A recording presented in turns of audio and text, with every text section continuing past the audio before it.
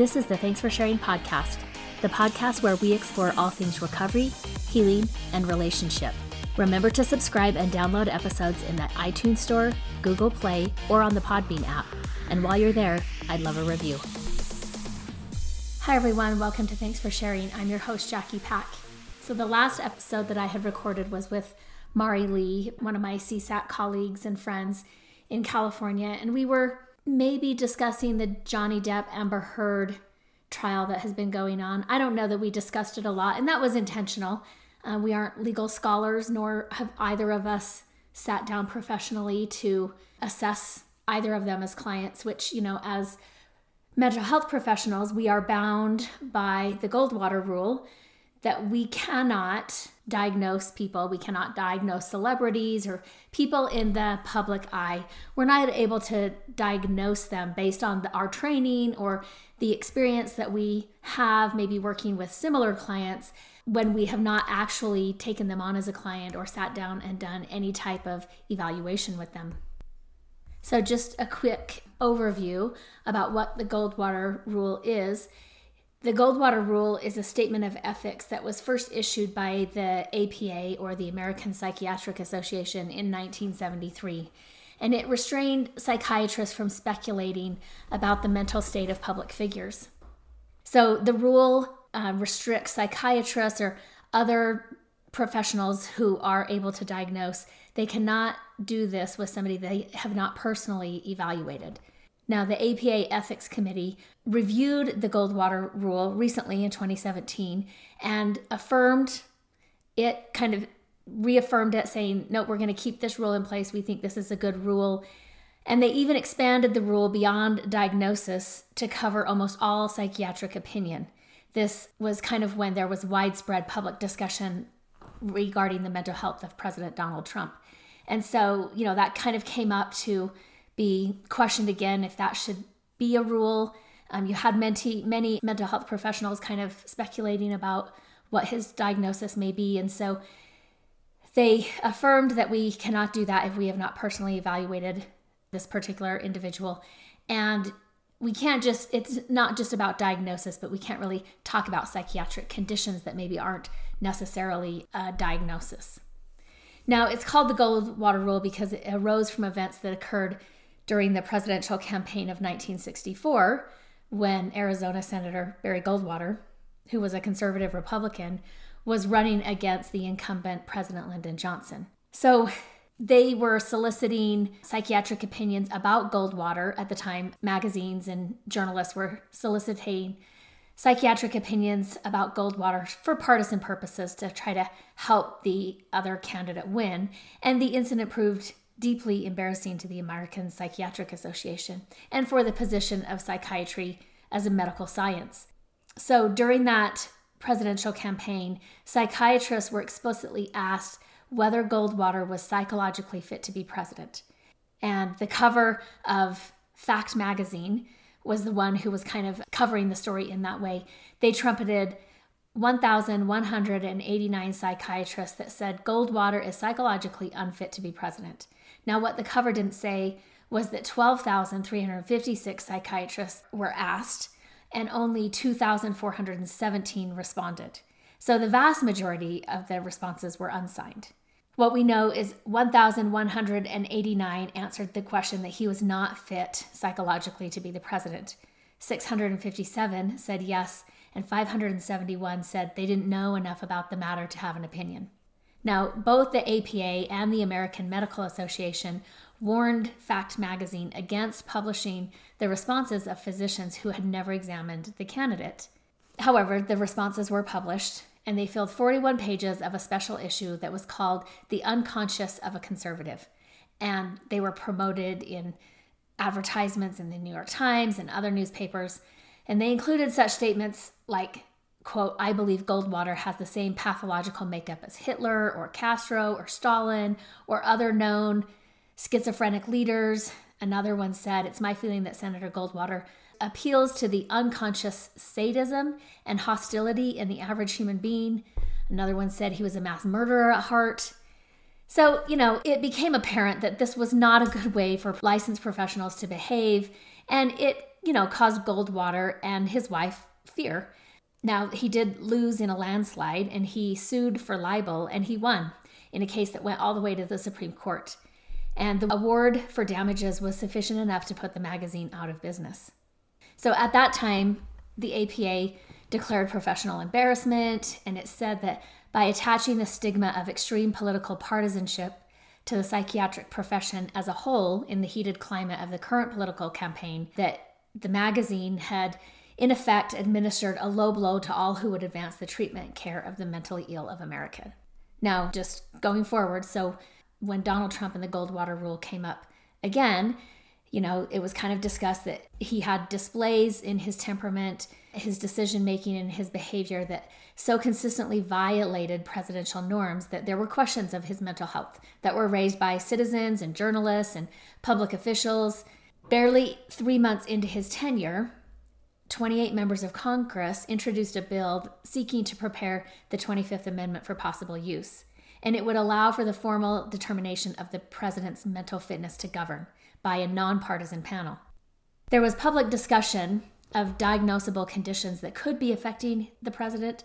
Those continued to go on, and some of them were with or without mental health experts. Not everybody discussing it was a mental health expert trained and licensed. Many psychiatrists and psychologists chose or were asked to offer informed opinion to a confused and concerned public.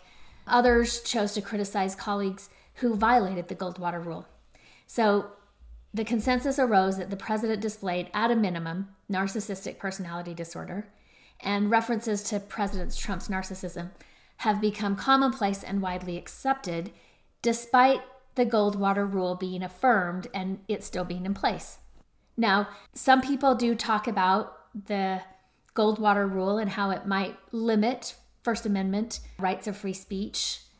Also important, it was pointed out that the Goldwater rule restricts those who know most about mental health from contributing to public discussion about political candidates and others at a time when the mental fitness of leaders has become more important than ever. So your average citizen can be discussing mental health diagnoses and mental health conditions of candidates, but it would restrict some of the, more informed and more trained and licensed professionals from contributing to that conversation.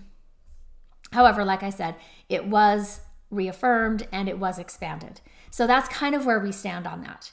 So that's kind of a long way of going about, but I also wanted to put in there so that just listeners know and people are aware that mental health professionals, psychiatrists, psychologists, anybody who's able to use the DSM to assess diagnosis, up to, their psychological assessments that are done by psychologists and different things like that, from those above kind of my licensure as a licensed clinical social worker, that they've put some restraints on us and said that it's not really okay for us to use our experience and our training to speculate about a public figure, somebody that is, we see in the media, but that we haven't actually sat down and done evaluations or assessments with.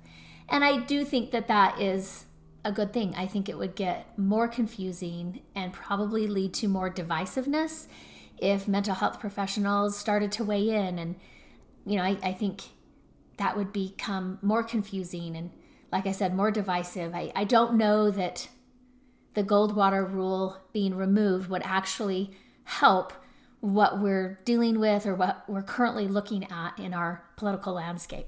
So I want to kind of put that out there so that you know that going into this episode. Now, I'm recording this episode, the recent court case between Johnny Depp and Amber Heard. We have a verdict. And so I wanted to not necessarily, I will kind of discuss, because it's public information, what the verdict found. I'm not necessarily going to weigh in one side or the other. I might give a few thoughts about what I think about the limited coverage that I listened to or viewed from the Johnny Depp Amber Heard case.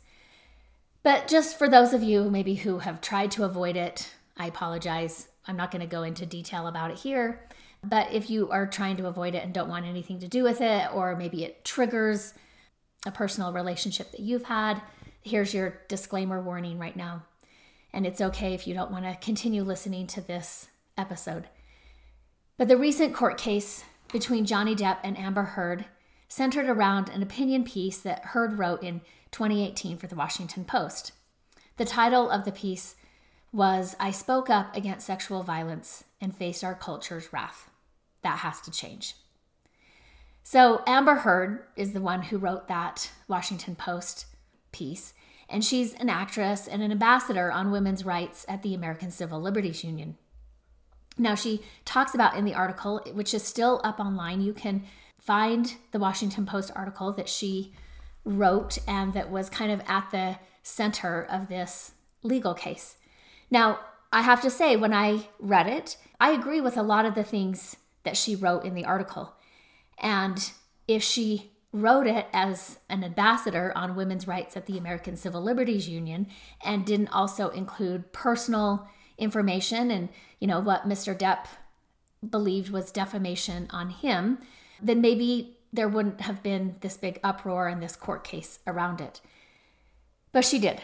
And she talked about it in her own childhood and in adult relationships. And that's what kind of was this recent court case. That is what it was centered on.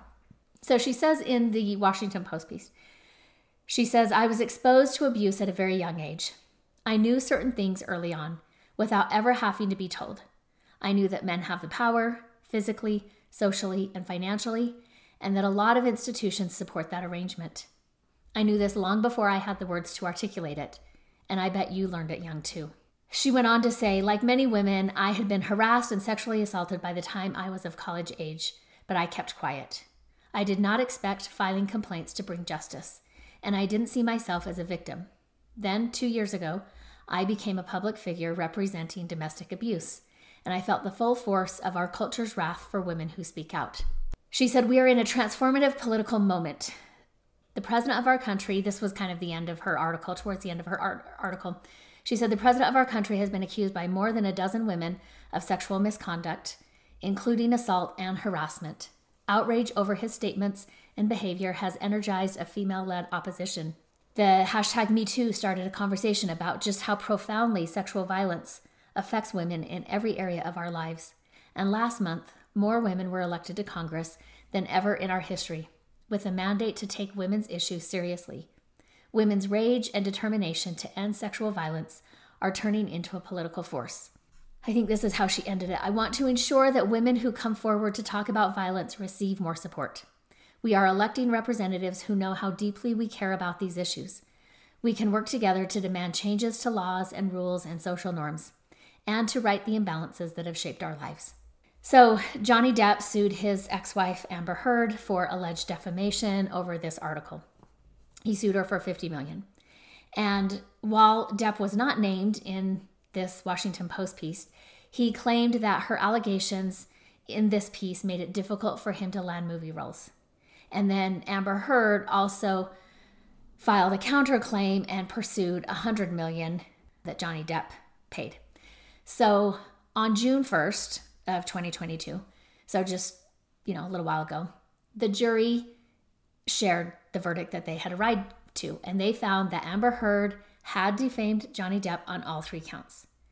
She was asked to award him $10 million in compensatory damages and $5 million in punitive damages. Now, the judge did reduce those amounts to make it more in alignment with the findings and what the counts were. And then Amber Heard was found to have a partial win in her case, and she was awarded $2 million in compensatory damages, but she was not awarded any punitive damages. So again, kind of having watched this and watched it from a mental health perspective, each side has psychiatric, psychological, or like therapists who had met with each of them individually or together as a couple. So, they were part of the case, and they had either testified or provided documents that, kind of became an issue in the case. Now, I will say forensic psychologists, they're typically going to find what the side who was hiring them needs them to find. Now, does that mean that their findings aren't valid? I don't know, I'm not a forensic psychologist and I haven't done the training to be a forensic psychologist, but they are paid a lot of money for the work that they do. And so there may be, obviously, if you don't find on behalf of whatever we're going to say, right, then you're not going to pick up a lot of jobs. And that would, then limit what you're able to do in your career. Now, it did seem to me, just watching it, that one of the psychologists for Johnny Depp's side had met with Amber Heard and diagnosed her with borderline personality disorder and histrionic personality disorder. And I could see both of those as kind of the case played out in different things that I read or witnessed. Mostly I read or watched the testimonies of the experts for both sides. I could see how that could be a diagnosis that they would arrive at. Again, that's not my diagnosis, that was their diagnosis. But watching the behavior and having worked with borderline clients in my career, as well as histrionic clients in my career, I can see how that would show up for them. I also would say probably Johnny Depp most likely suffered from substance abuse issues. More so, it looks like he, got sober from some of the more harmful substances that he did. But it doesn't sound like all of the substances that he did, he is sober from or got sober from what I can tell. And so I would think that that's still going to play a part in things. They both had text messages or recordings from the other person, and they sounded horrible. I don't think any of us could say that they were not both abusive. Now, I've read a little bit of the comments online. I try not to get into the comments online too much, but I like to more read articles by journalists about comments online, more so than I like to just kind of go down the rabbit hole listening to the comments or reading the comments online. But it became pretty clear pretty early, right, that Johnny Depp had a large fan base who definitely supported him. Again, I'm not saying that there weren't things that he needed or should be supported on, but he's not an innocent victim. He also played a part. I often will say to clients that I'm working with, we don't get to our adult years, or he's in his 50s, I'm in my 50s. I will tell them, I don't get to this age and get to claim to be a victim. I play a part in things. I can't just point my finger at everybody else without also looking in the mirror and seeing the role that I play and how I contribute to certain circumstances.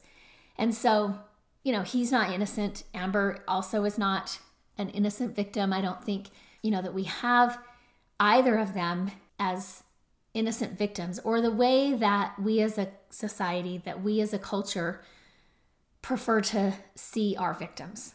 Now, that's what I want to talk about. Not so much about their court case or the verdict, although they do have a verdict there.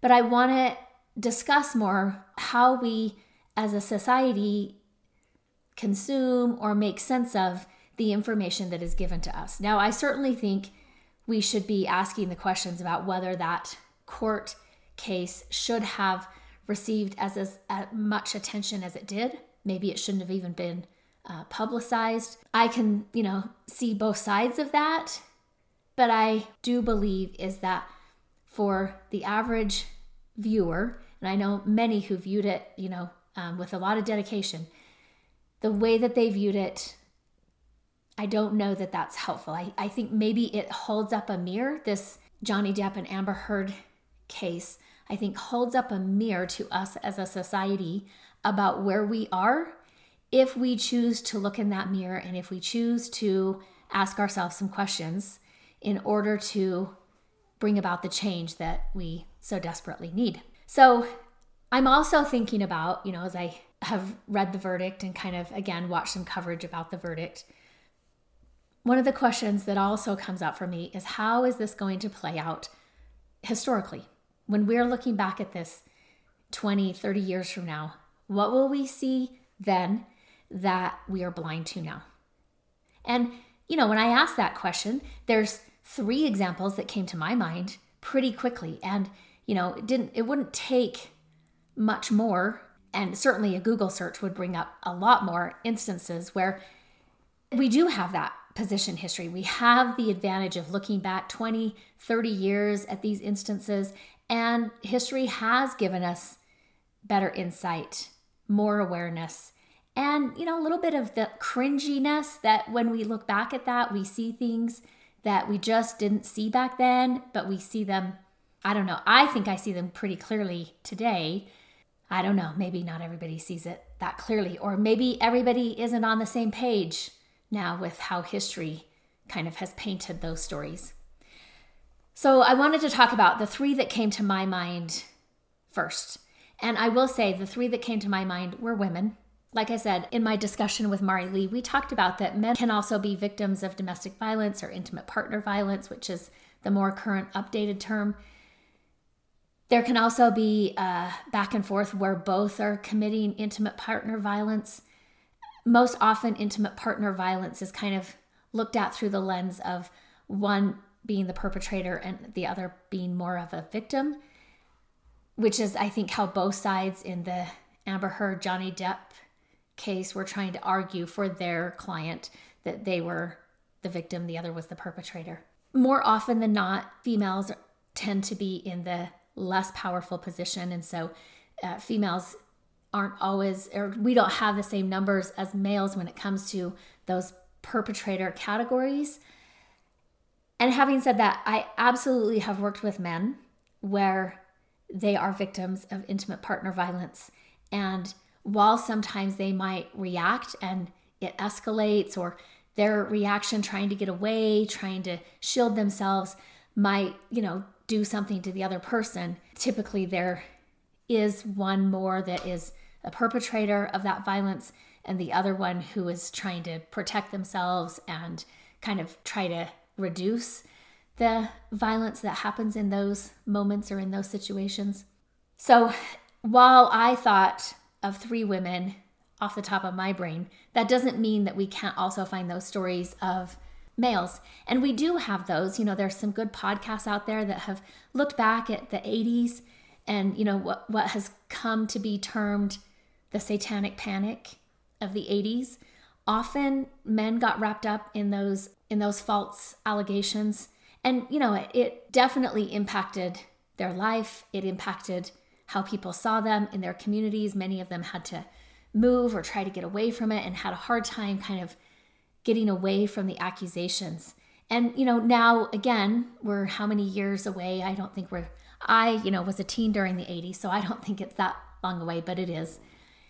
So we're how many ever decades further down the road from the 80s, and we can look back now and we see things that we didn't know back then or we didn't see back then. So I think that's an interesting perspective, also when we look at historically kind of what was happening for families and particularly for women in the 80s.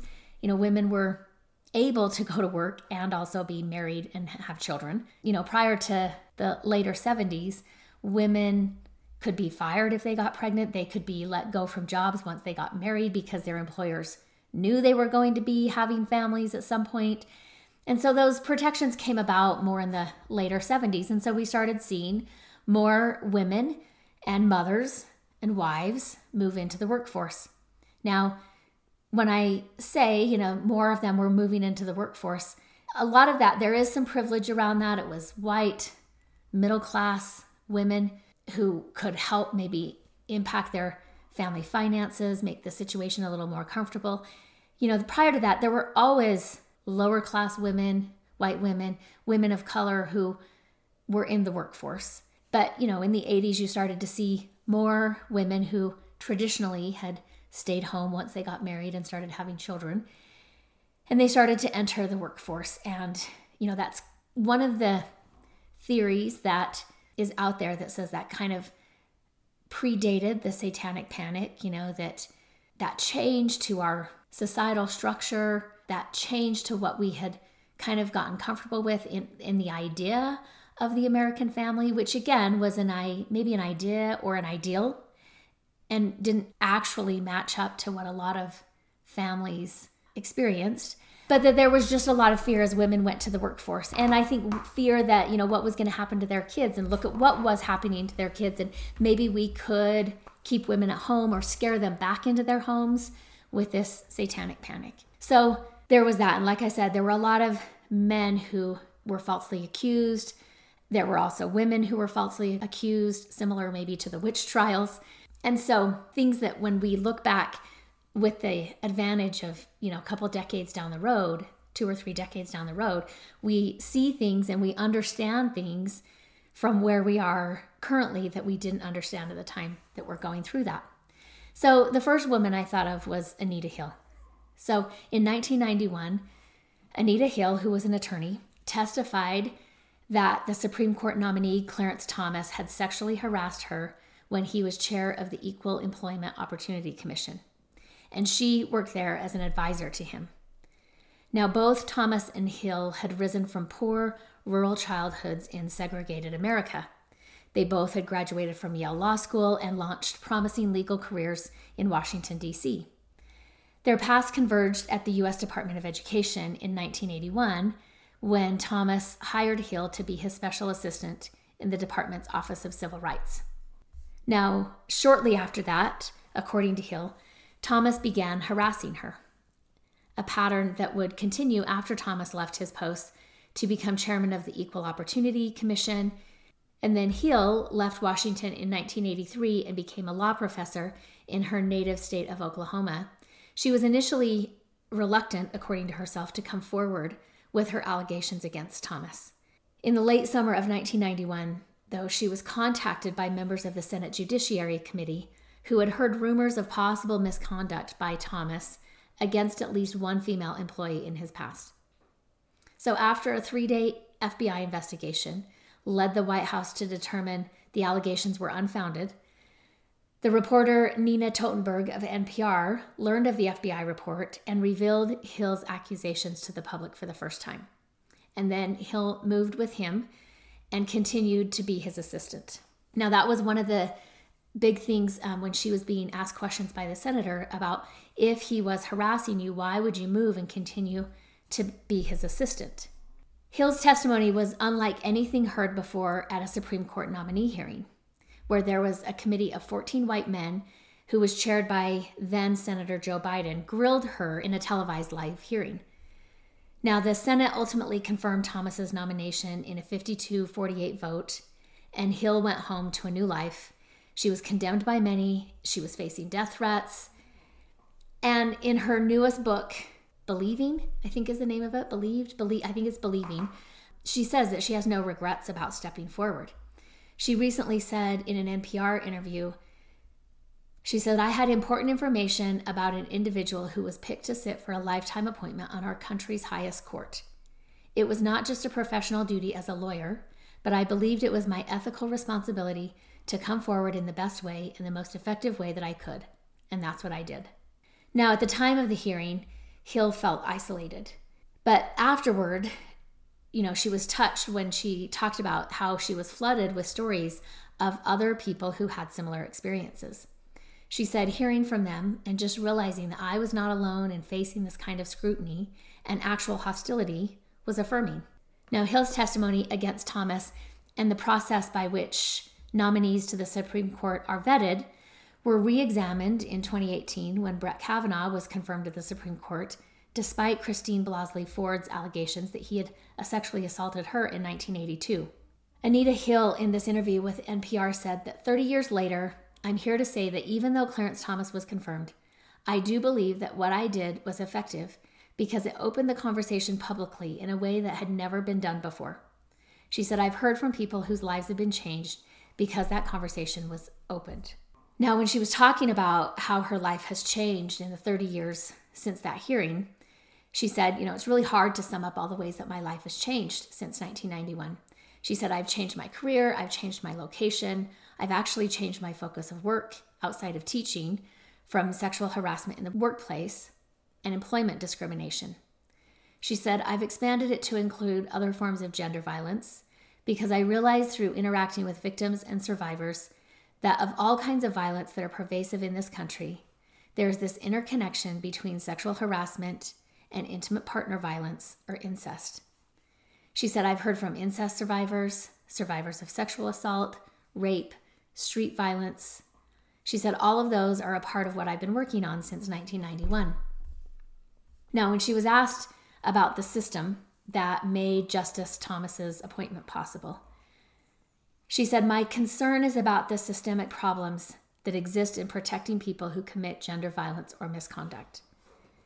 So she says what she wants to really focus on is where is the process that we need to be in place that will fully vet judges and Supreme Court justice nominees. She said we have a process right now, as evidenced in 1991 when she came to testify, and then again in 2018, that really is non-existent.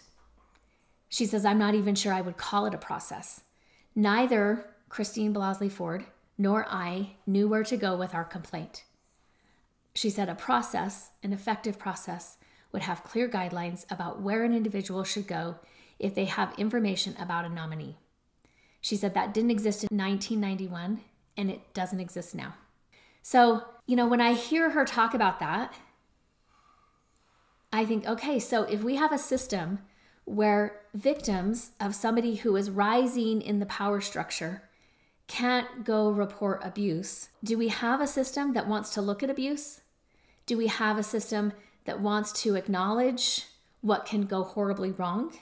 Do we as, viewers or consumers of this type of information, do we actually contribute in any way to a meaningful process or a meaningful structure in which people who abuse their power can be held accountable, or the people who are victims of that abuse can report that? Now, one of the things I've been, wondering about, all of these people who were so passionate and so adamant when the Johnny Depp and Amber Heard hearing was going on, I'm asking myself, now what? Now what? If they are really that passionate about which side they were on, whichever side that was, what are they going to do to bring about meaningful change? Or are we just going to move on to the next kind of horrifyingly entertainment story that people can consume? Now, Anita Hill talked about some of the hostility and the death threats that she faced in 1991 after her testimony. From what I've read, Amber Heard has talked about the death threats and the hostility she has been receiving even prior to this case being televised, but especially during this televised case or court proceeding. I haven't heard that Johnny Depp's side is saying that he is getting death threats. And I don't know this, right? But we do in our country still have a gender imbalance. We do not have a system in which the genders are treated equally.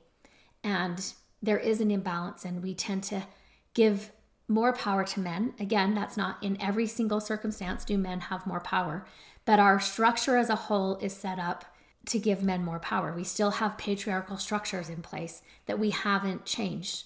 So Anita Hill talked about one particular night when she was at home. It was a Friday evening, and she got a call from the dean of the law school that she was working at that time, saying that there was a bomb threat on her home. She said, it just happened that there was a weekend where my mother, who was 80 years old, my sister, and her 3 young children were visiting me, and we had to make a decision about evacuating the home and whether the threat was so clear that we needed to evacuate or not. She said there were other vulgarities that came through in the mail, terrible, nasty materials. She says, I'm talking about physical excrement, human excrement, I suppose. I don't know exactly what it was, but it came through the mail. Those threats that happened in 1991 were mostly in the mail. There were threats on the telephone, but I suppose today what happens is, with all of the social media and the different platforms for threatening folks, the threats are actually even more vivid and more pervasive today for witnesses coming forward. She said, we have not stopped that. And the uncertainty that's created by the systems that we have in place really helps fuel that. So, these are people who are so upset by Anita Hill coming forward and making these accusations against Clarence Thomas, which, she still maintains 30 years later that she was not wrong. And she also has people who have come forward. I think even at the time, she had people who came forward who said they knew that these things were happening, or that she had talked with them about these things happening at her workplace. Or, in the instance of the case we kind of just went through in the public with Johnny Depp and Amber Heard. Again, there are people who are angry that Amber would say these things against Johnny. If you're Team Johnny, right? You were so upset that Amber would say these things, that somehow it gives you a pass to behave in some of the most vilest, gross, unhealthy ways, right? And I just think, what have we lost sight of here, right? Because again, I just don't think anybody gets a pass. You can be upset about somebody's behavior, but that does not justify you going to the extremes because of how you view the other person, right? I'll say this with my clients often. If they're not able to talk about the part that they play in their relational dysfunction or in their current family dysfunction, right? Maybe not their family of origin dysfunction, but I want to know that they can understand how that family of origin impacted them and how that's still showing up and playing out in their current life. But if I'm not hearing a lot of accountability, I may just ask them like, hey, I'm not really hearing much about the role that you played or how you contributed to this cycle or this pattern or whatever was happening, right? I just want to know, like, what do you see when you look at yourself? Or are we only looking at other people? Because that's, something I need to help them with if they can't look at the part that they play. And not look at it and then get highly defensive or highly reactive. Some of what Amber Heard or Amber Heard's team have described that she has endured because of this case, it's unspeakable, right? I mean, it's not unspeakable. People are speaking it. But to me, it's unspeakable. It's not something I wanted to put on my podcast. It's not something I wanted to in any way encourage or really give much attention to. Now, Clarence Thomas vehemently denied Hill's allegations, and he invoked racial discrimination, calling the hearing a national disgrace. I mean, Anita Hill was also a Black woman, and so I think he was saying the fact that, he had to come before the Senate Judiciary hearing, that was the racial discrimination, that no other Supreme Court justice had to endure what he had to endure. He called it a high-tech lynching for uppity Blacks who in any way deemed to think for themselves. Now, Senator Arlen Specter of Pennsylvania at the time was saying, can you imagine Thomas's harassment or of committing flat-out perjury? That's what he was kind of accusing Anita Hill of. And then Senator Orrin Hatch from my home state of Utah even accused her of borrowing the Coke can incident.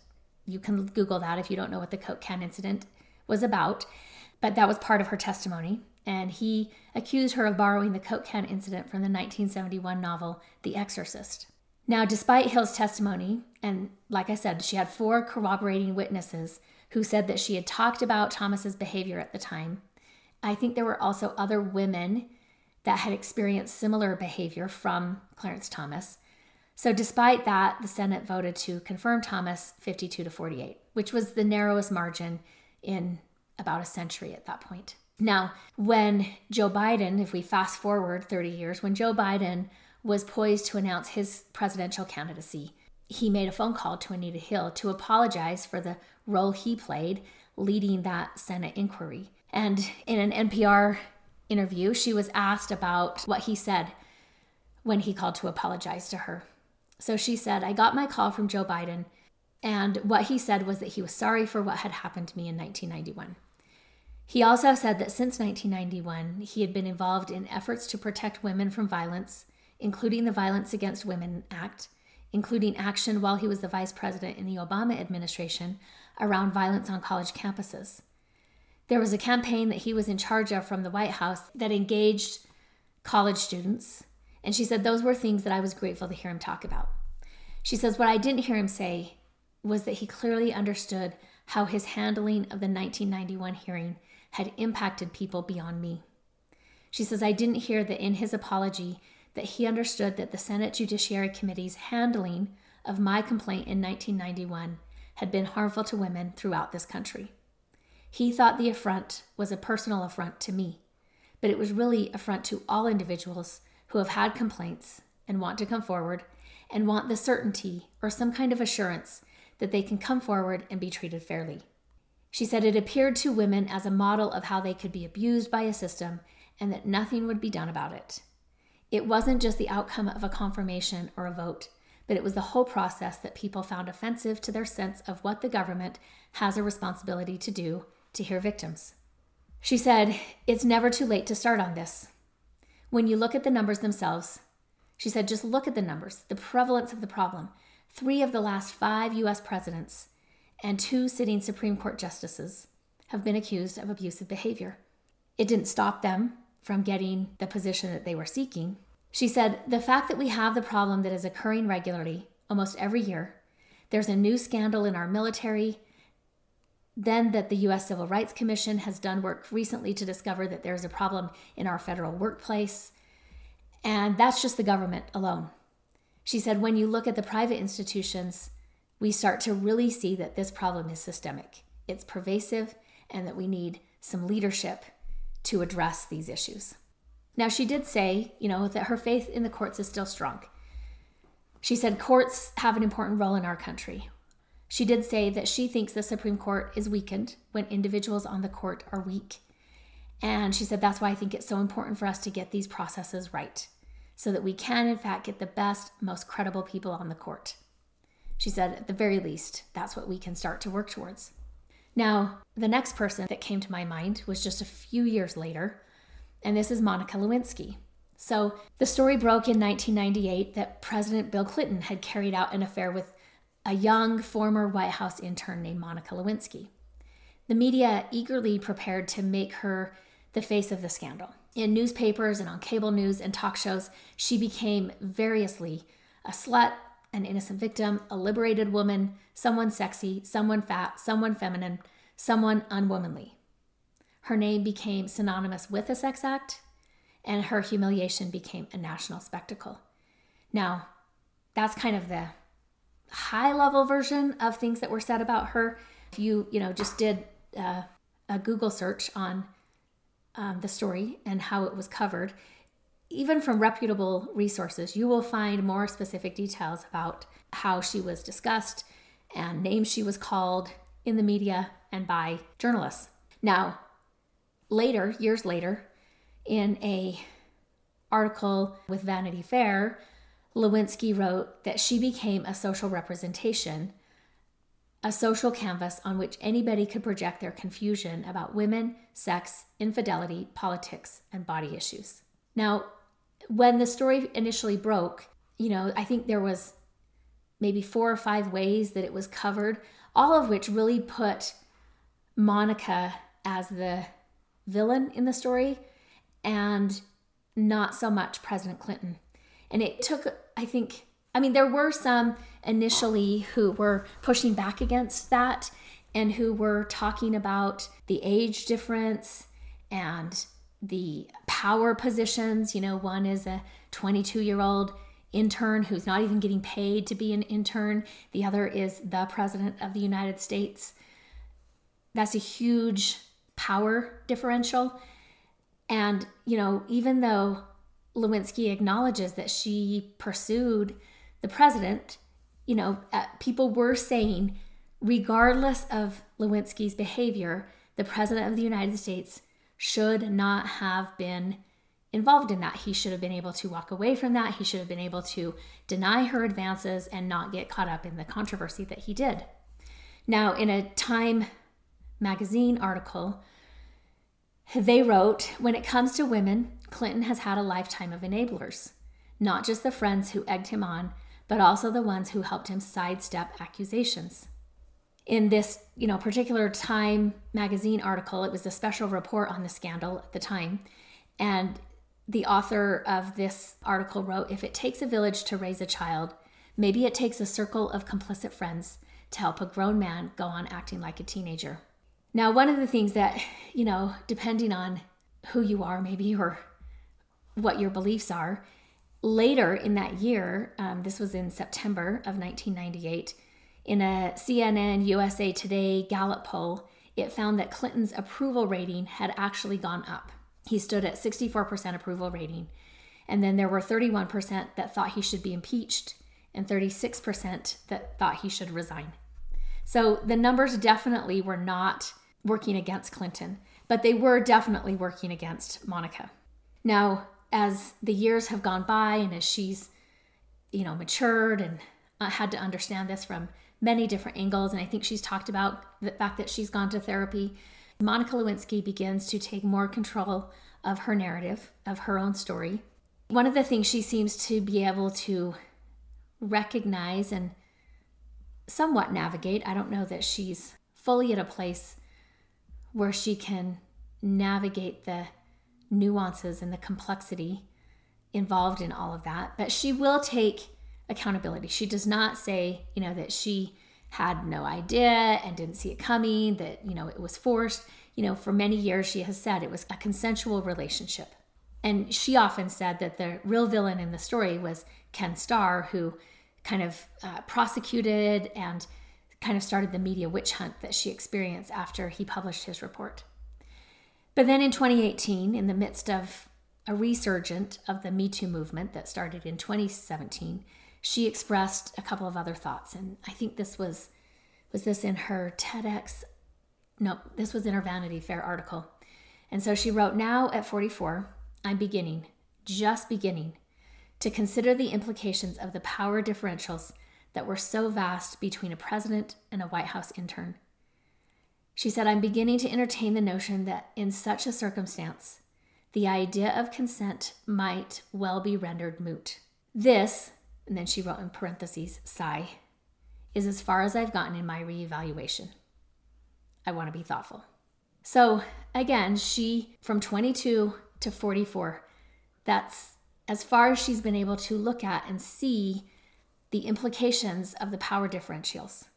And that maybe the power differential in their sexual behavior with each other might not be consensual because of those power differentials.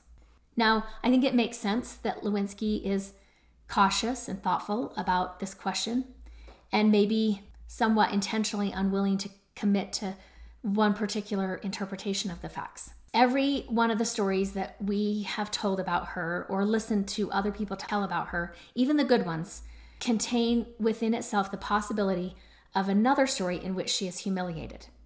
And she is fully aware that the fact of her being humiliated and vilified has not gone away. She said, so often, she explained this in her Vanity Fair essay, she said, "So often have I struggled with my own sense of agency versus victimhood.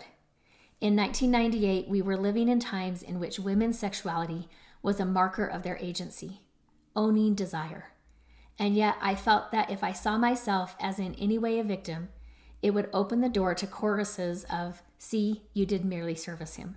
In 1998, we excoriated Lewinsky for being a woman adjacent to the idea of sex. Not having sex would have saved her from our scorn and the public humiliation.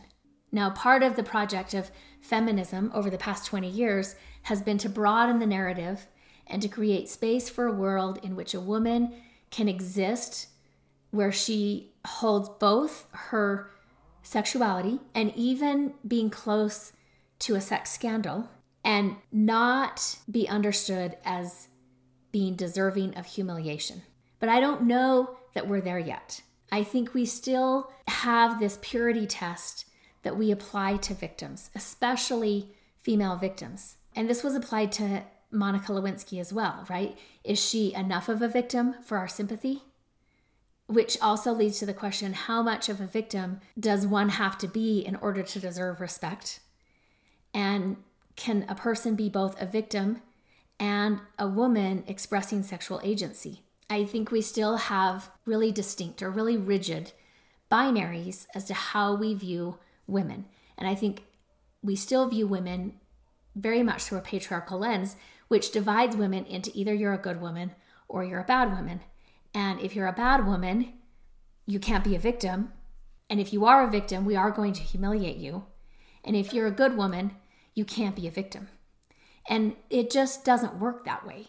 But I don't know that we're beyond that yet as a country. As I read about the verdict, I don't know that the verdict wasn't what it should be. Like I said, it from what was presented, it seems very clear that both engaged in abusive behavior and that the relationship brought out those family of origin issues in some really toxic ways. And going from what the content or the comments online are, it is still very clear to me that our country has a lot of work to do around misogyny. So the last one I want to talk about was in 2007, so a little further down the road. And this was the case with Amanda Knox. So if we go back to 2007 and we look at what was happening. So this time Twitter was just coming online. There were about 5,000 tweets per day. Facebook was still in its data harvesting infancy with less than 100 million users. But the Amanda Knox story tapped into something previously tapped into, right? It was a vein of irrationality, of rage, of misogyny, pettiness, paranoia, that, as most of the world has since come to understand, has just kind of moved along with the human species and kind of just been flowing in the background. It's been maybe unshared and unspoken at times, but then it comes into focus with a lot of amplification and a lot of intensity. And then when we added into this the internet, so this is probably one of the earliest cases where the internet really kind of spread it like wildfire. So on the night after Halloween, 2007, British student Meredith Kercher was murdered in her home in the Italian hill town Perugia during what was most likely a burglary gone wrong. So Amanda Knox is now 31. She's been twice convicted and twice acquitted of killing Kercher, who was 21, in the home that they shared in the Italian university town of Perugia in November of 2007. Now, Knox was kind of described as Kercher's oddball American hippie roommate, and she immediately attracted the authorities' attention for being on the crime scene when they arrived and acting in ways that they found inappropriate, like making out with her boyfriend and doing yoga stretches. Local police, racing to solve the case as students started to leave the university town, made a mess of the crime scene and committed forensic blunders in the lab, among a lot of other mistakes. The local magistrate was kind of afflicted with some indigenous superstitions, and he proclaimed that the murder was a satanic rite, and it set off global media feeding frenzy. And maybe in hindsight, something else that was just the beginning. If we look now from the perspective we have in 2022, I think we could look back and see that the coverage of that case was maybe the beginning of what we see happening in media and in politics and in relationships and dialogue and conversations currently in the United States. So the Amanda Knox case kind of marked the first time that this bizarre cult of credulity emerged online. It had tens of thousands of people energetically subscribing to the most heinous possible scenarios, while refusing to accept more reasonable alternatives. So kind of this, which is now familiar, scene played out where vicious social media swarms that often were led by trolls and used online pseudonyms hurled accusations of fake news at reputable outlets, while demonstrably fake news was published regularly for people to consume. There was doxing, lawmen were attacked as shills, journalists were accused of being on the payroll. A theory was put out in which anyone who was connected by money, or in the case of the magistrate's version of the case, by deviant secret cults, could be up for being attacked. Now, I don't know if we were watching Amanda Knox and the coverage and everything that played out in that case. I don't know that we should have been super surprised by a much more recent conspiracy theory, Pizzagate, which, revealed millions of people who were willing to believe that Hillary Clinton ran a satanic child sex ring beneath a popular Washington, D.C. pizza parlor, which turned out when one of these conspiracy theorists and believer of this Pizzagate theory showed up to rescue the children who were trapped in the basement of this pizza parlor, discovered that there was no basement, that there could never have been a basement. But while this conspiracy theory was being propagated, many of these same people who believed the Pizzagate conspiracy refused to acknowledge the testimony of legal and ethics experts like former Manhattan U.S. Attorney Preet Bharara or former FBI Director James Comey regarding the corruption of Donald Trump. Now, the online spectacle that was the Knox phenomenon played out mostly in what we called back then the blogosphere, where people who maybe didn't have qualifications or training or experience could post and put out and disseminate strong opinions on various websites that were devoted to parsing the case from the two opposing sides, either the innocent or the guilty. Most people coming down on the side of Amanda Knox being guilty. Now, the investigation and the trial and the appeals dragged on for more than 7 years before the charges were finally thrown out in 2015. But by then, tens of thousands of commenters on both sides of the innocent-guilty divide had trolled each other about the main characters in the trial as if they knew these people personally and could see into their minds and know what their vilest or purest thoughts were. Now, Knox, who has always declared her innocence, spoke about the moment she was found guilty for the first time and sentenced to 26 years in jail in 2009. She said, "My innocence didn't save me because the media created a story and people liked that story. I was the dirty man-eater, Foxy Knoxy." She accused the media of producing clickbait stories while she was imprisoned instead of examining the evidence of the case. She also spoke about her family being tormented by the press. She said, "I wasn't innocent until proven guilty. I was a wise, drugged-up whore. It was unfounded, but it awoke people's imagination. These sensational and defamatory images also entered the courtroom. The investigation was contaminated and the jury corrupted. It was impossible for me to have a fair trial."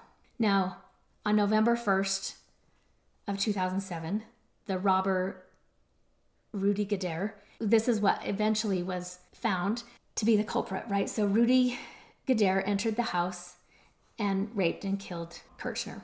His DNA was left, and then he escaped the country. He was tried and convicted. However, despite all the attention on the case, hardly anyone had heard the name Rudy Gueder because all of the focus had been on Amanda Knox.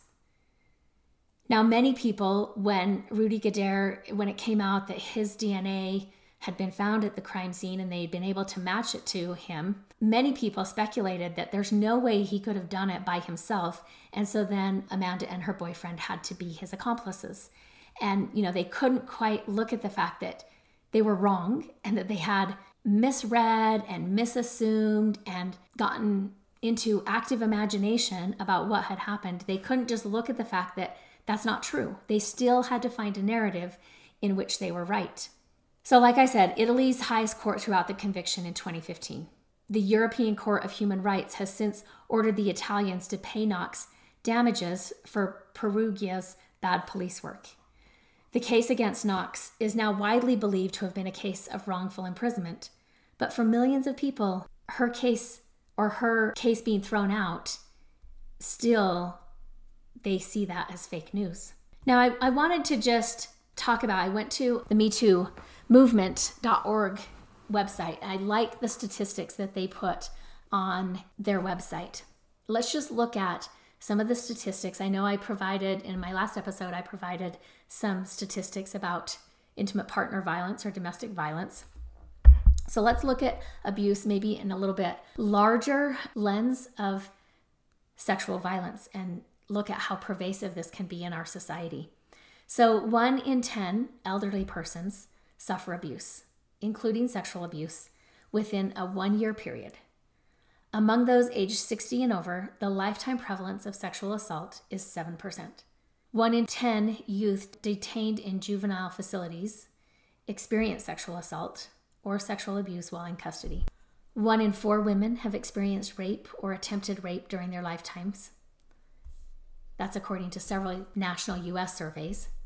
1 in 4 women returning from the wars in Iraq or Afghanistan reported that they were sexually assaulted while they were deployed. 1 in 8 people had someone threaten to post sexually explicit images of them without their consent. This is according to a 2017 study by the Cyber Civil Rights Initiative. Women were almost twice as likely to be the targets of non-consensual pornography than men.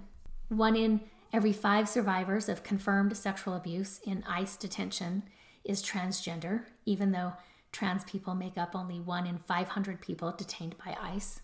1 in 12 respondents said they'd experienced at least one instance of non-consensual pornography, or also known as revenge porn, in their lifetime.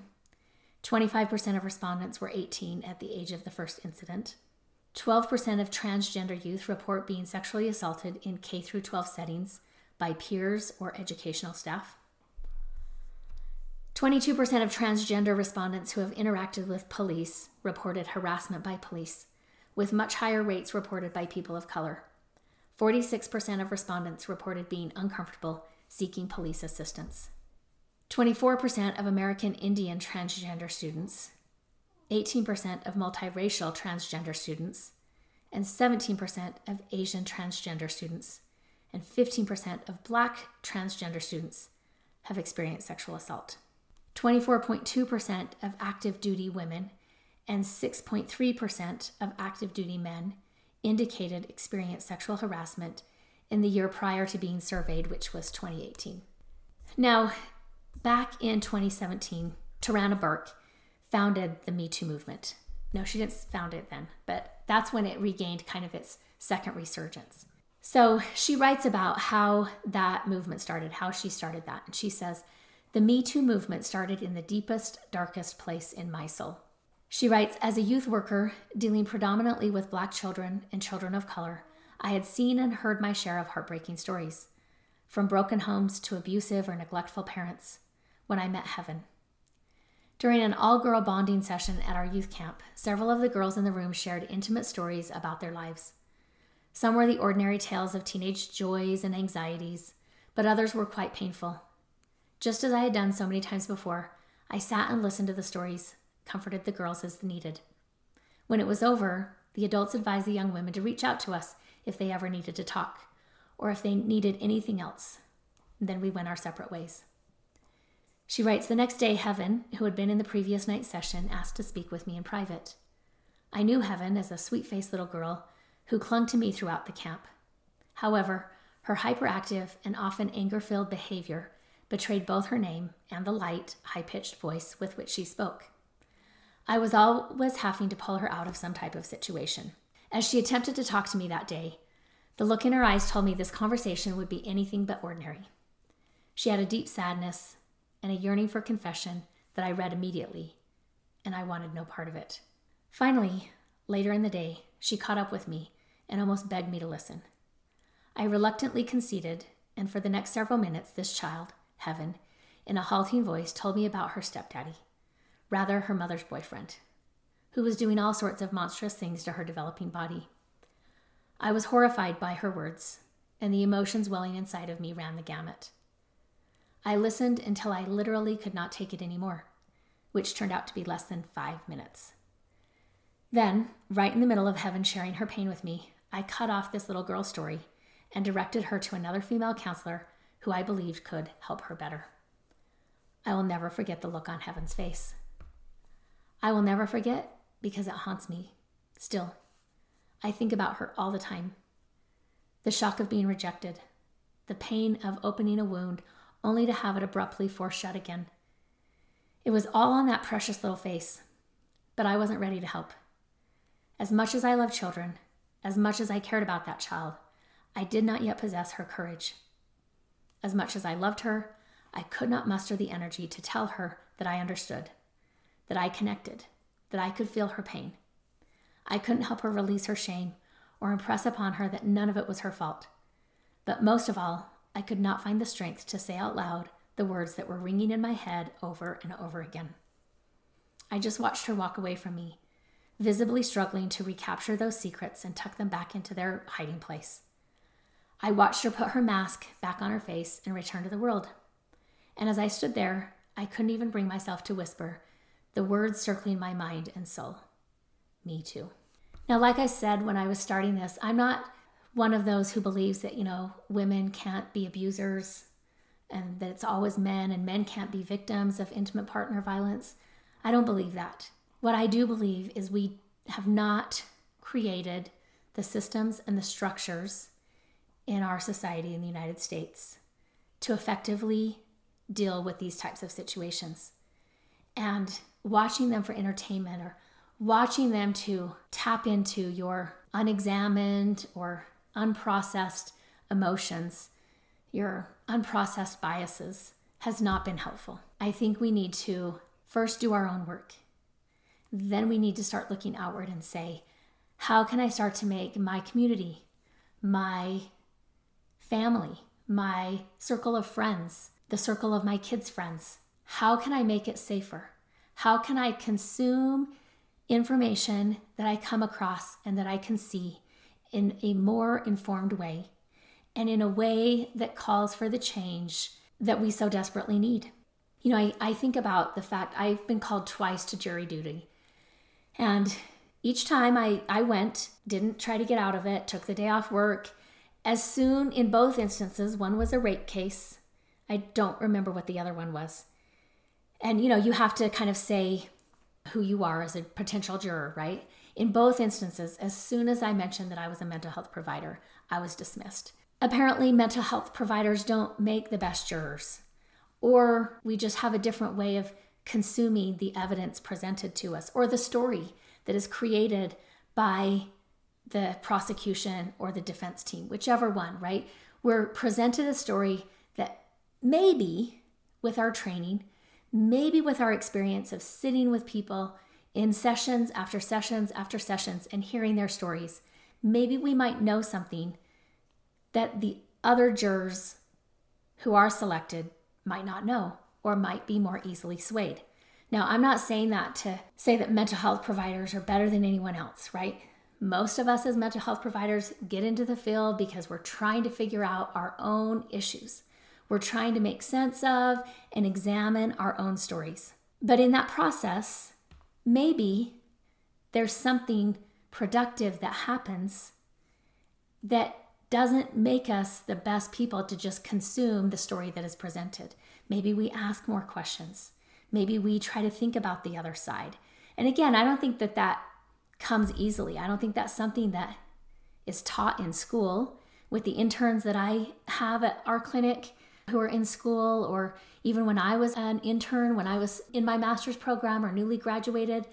I don't know that I had been taught that or could be taught that.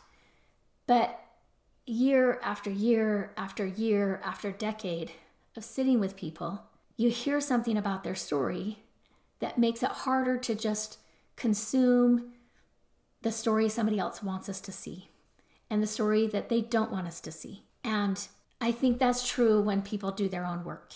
When we do our own work and we have to see the story the way we want to see it or we prefer to see it, and then we also have to see our story through the lens that we would rather forget, we would rather not see, we would rather soften it or pretty it up. I think when we go through that process and we have somebody there who can maybe point out our blind spots or put into words what maybe we're struggling to put into words, or maybe we're trying to soften something and they give it the actual word and it kind of lands a little bit. I've had that happen when I've gone to different therapists and they say, oh, this, and I'm like, well, hits me in my stomach and almost takes my breath away when somebody uses the right word. And I have to sit with that. I heard that. I know they know I heard that. And now we have to sit and talk about that reality that just entered my experience. I think each of us can play a part. Now, maybe I'm preaching to the choir. You guys listen to my podcast. It's clearly a mental health / recovery podcast. And so maybe you're already doing that. And that's great. I think that is wonderful. That's a big part of why I wanted to start the podcast in the first place. And we have to start speaking up. It may not work overnight. Probably it's not going to work overnight. Let me be honest. It's not going to work overnight. But we need to continually speak up about what we see. We need to speak up about how to better consume the information that is presented to us. And we need to be able to better connect with people who are different than us. At the end of this episode, I want to remind you that your story matters. Remember, there's something meaningful in every chapter. Don't wait to share your story until it's finished. Until next time, Jackie. The Legal Stuff.